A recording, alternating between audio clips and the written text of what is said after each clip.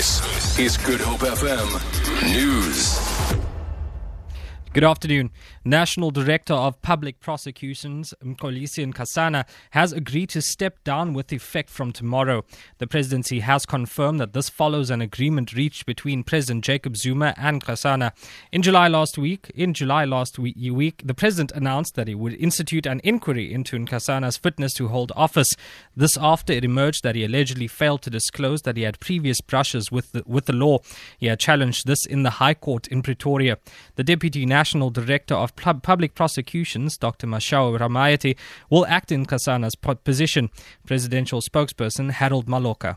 Yes, indeed, President Jacob Zuma has reached a settlement with the head of the National Director of Public Prosecution, Mr. Nxasana. And the President has expressed his sincere gratitude to Mr. Nxasana for his contribution to the work of the National Director of Public Prosecution and wishes him well in his future endeavors. The matter of the conditions of the settlement is an employer and employee confidential element. So therefore, that I'm not at liberty to disclose any such information.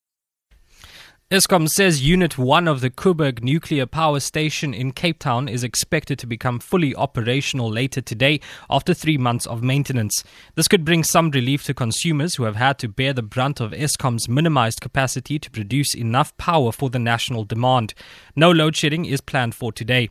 Eskom acting spokesperson Kulupasiwe says they started the synchronization process earlier this week and the unit has gradually increased its production of electricity. He explains how the unit has already contributed to minimizing load shedding. So it is currently producing electricity, but our target is for it to produce 900 megawatts, which is why we're saying by the end of the week today or early tomorrow morning it should be possible. So as the engineers try to synchronize it and tweak things to make sure that it reaches the full potential of 900 megawatts, that electricity is not lost out, it's still connected into the grid. The situation in Philippi East on the Cape Flats remains tense following a week of escalated violence in the township. 2 people have been killed and 5 attempted murder cases have been opened. Since Wednesday, when the violence erupted, at least 12 people have been arrested on charges of public violence and arson. Vanessa Puna reports. Anyway, in Philippi East resembles a war zone, littered with the shells of torched cars, barbed wire separating the warring communities, and homes petrol bombed in what authorities describe as unprecedented violence between members of the same community. What began as a service delivery protest ended up in residents of Lower Crossroads and the Marikana informal community launching violent attacks on each other. 3 Metro police officers have been injured in the ongoing violence. Vanessa Puna, SABC News, Philippi East on the Cape Flats. The Het Jan Marais National Fund, in collaboration with Naspers and Stellenbosch University, has announced a new academic prize worth 500,000 rand. The announcement of the Jan H. Marais Prize, the largest of its kind for Afrikaans, was made last night at the centenary celebrations of the fund and its founder. The late Johannes Marais had donated around £100,000 towards the establishment of Stellenbosch University over a century ago.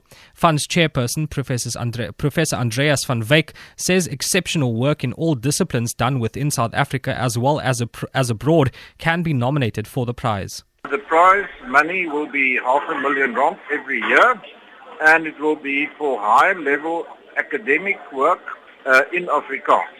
There will be this prize available. It will be academic researchers, any person who's done high-level research in Afrikaans in any scientific field. Good Hope FM News, I'm Nxasana Peterson.